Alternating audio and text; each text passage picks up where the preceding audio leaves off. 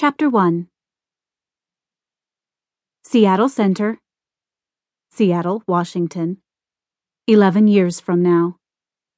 Aura didn't understand why her heart went out to the young girl with the Asian eyes and the oversized flip-flops, why she cared so much, so quickly. But she did.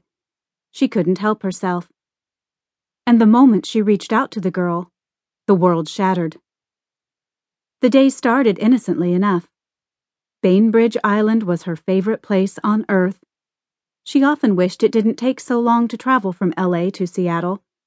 Bainbridge freed her from stress and depression and everything she hated in LA, and everything that hated her. She could hike for hours on the island and never get lost or bored.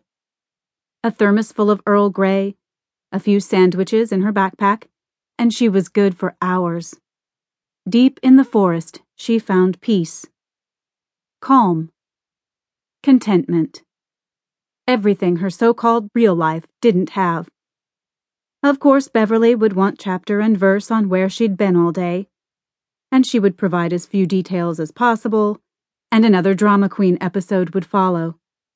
Beverly would say she had a bad attitude and a smart mouth. She would prove Beverly was right. Taj would wonder why she left him behind. She didn't like to disappoint people or hurt their feelings, but sometimes she needed to be alone. Sometimes she got so mad at the world she had to escape. She didn't like hiding or keeping secrets. She'd done that throughout high school. Would she have to do it the rest of her life? She thought Seattle Center would be just as soothing as the island, so after the ferry docked, she hopped onto the monorail express. She loved the Experience Music Project. Most museums were lame, full of people gaping at stuff they didn't understand, but this one was completely razor. She barely knew who Jimi Hendrix was, but she loved playing with the instruments, recording the random sounds she heard in her head under the blanketing shadow of the Space Needle. And then she saw the girl. A tiny girl, maybe 7 years old, ran down the sidewalk. She looked so happy, so carefree, with the brightest eyes on earth. Had she felt that kind of pure joy at that age? Before her father disappeared and her mother changed? Before she realized she was different? As she watched, the girl tripped, probably because of those gargantuan flip-flops, and fell hard onto the pavement. Her face contorted with pain and fear. "No," Aura cried, but did not cry. "Stop!" All around her, everything seemed to freeze. The world went silent. Light suffused the plaza, whiting out all the color. Nothing existed but that tiny girl. She couldn't let that small child lose her inner radiance. She didn't want to see her scraped and cut and bloody. She ran up to the girl, just seconds after her face hit the concrete. The girl was already crying. Blood pulsed from a cut on the left side of her face. Head wounds always bled the worst. "I can't find my daddy," the girl gasped.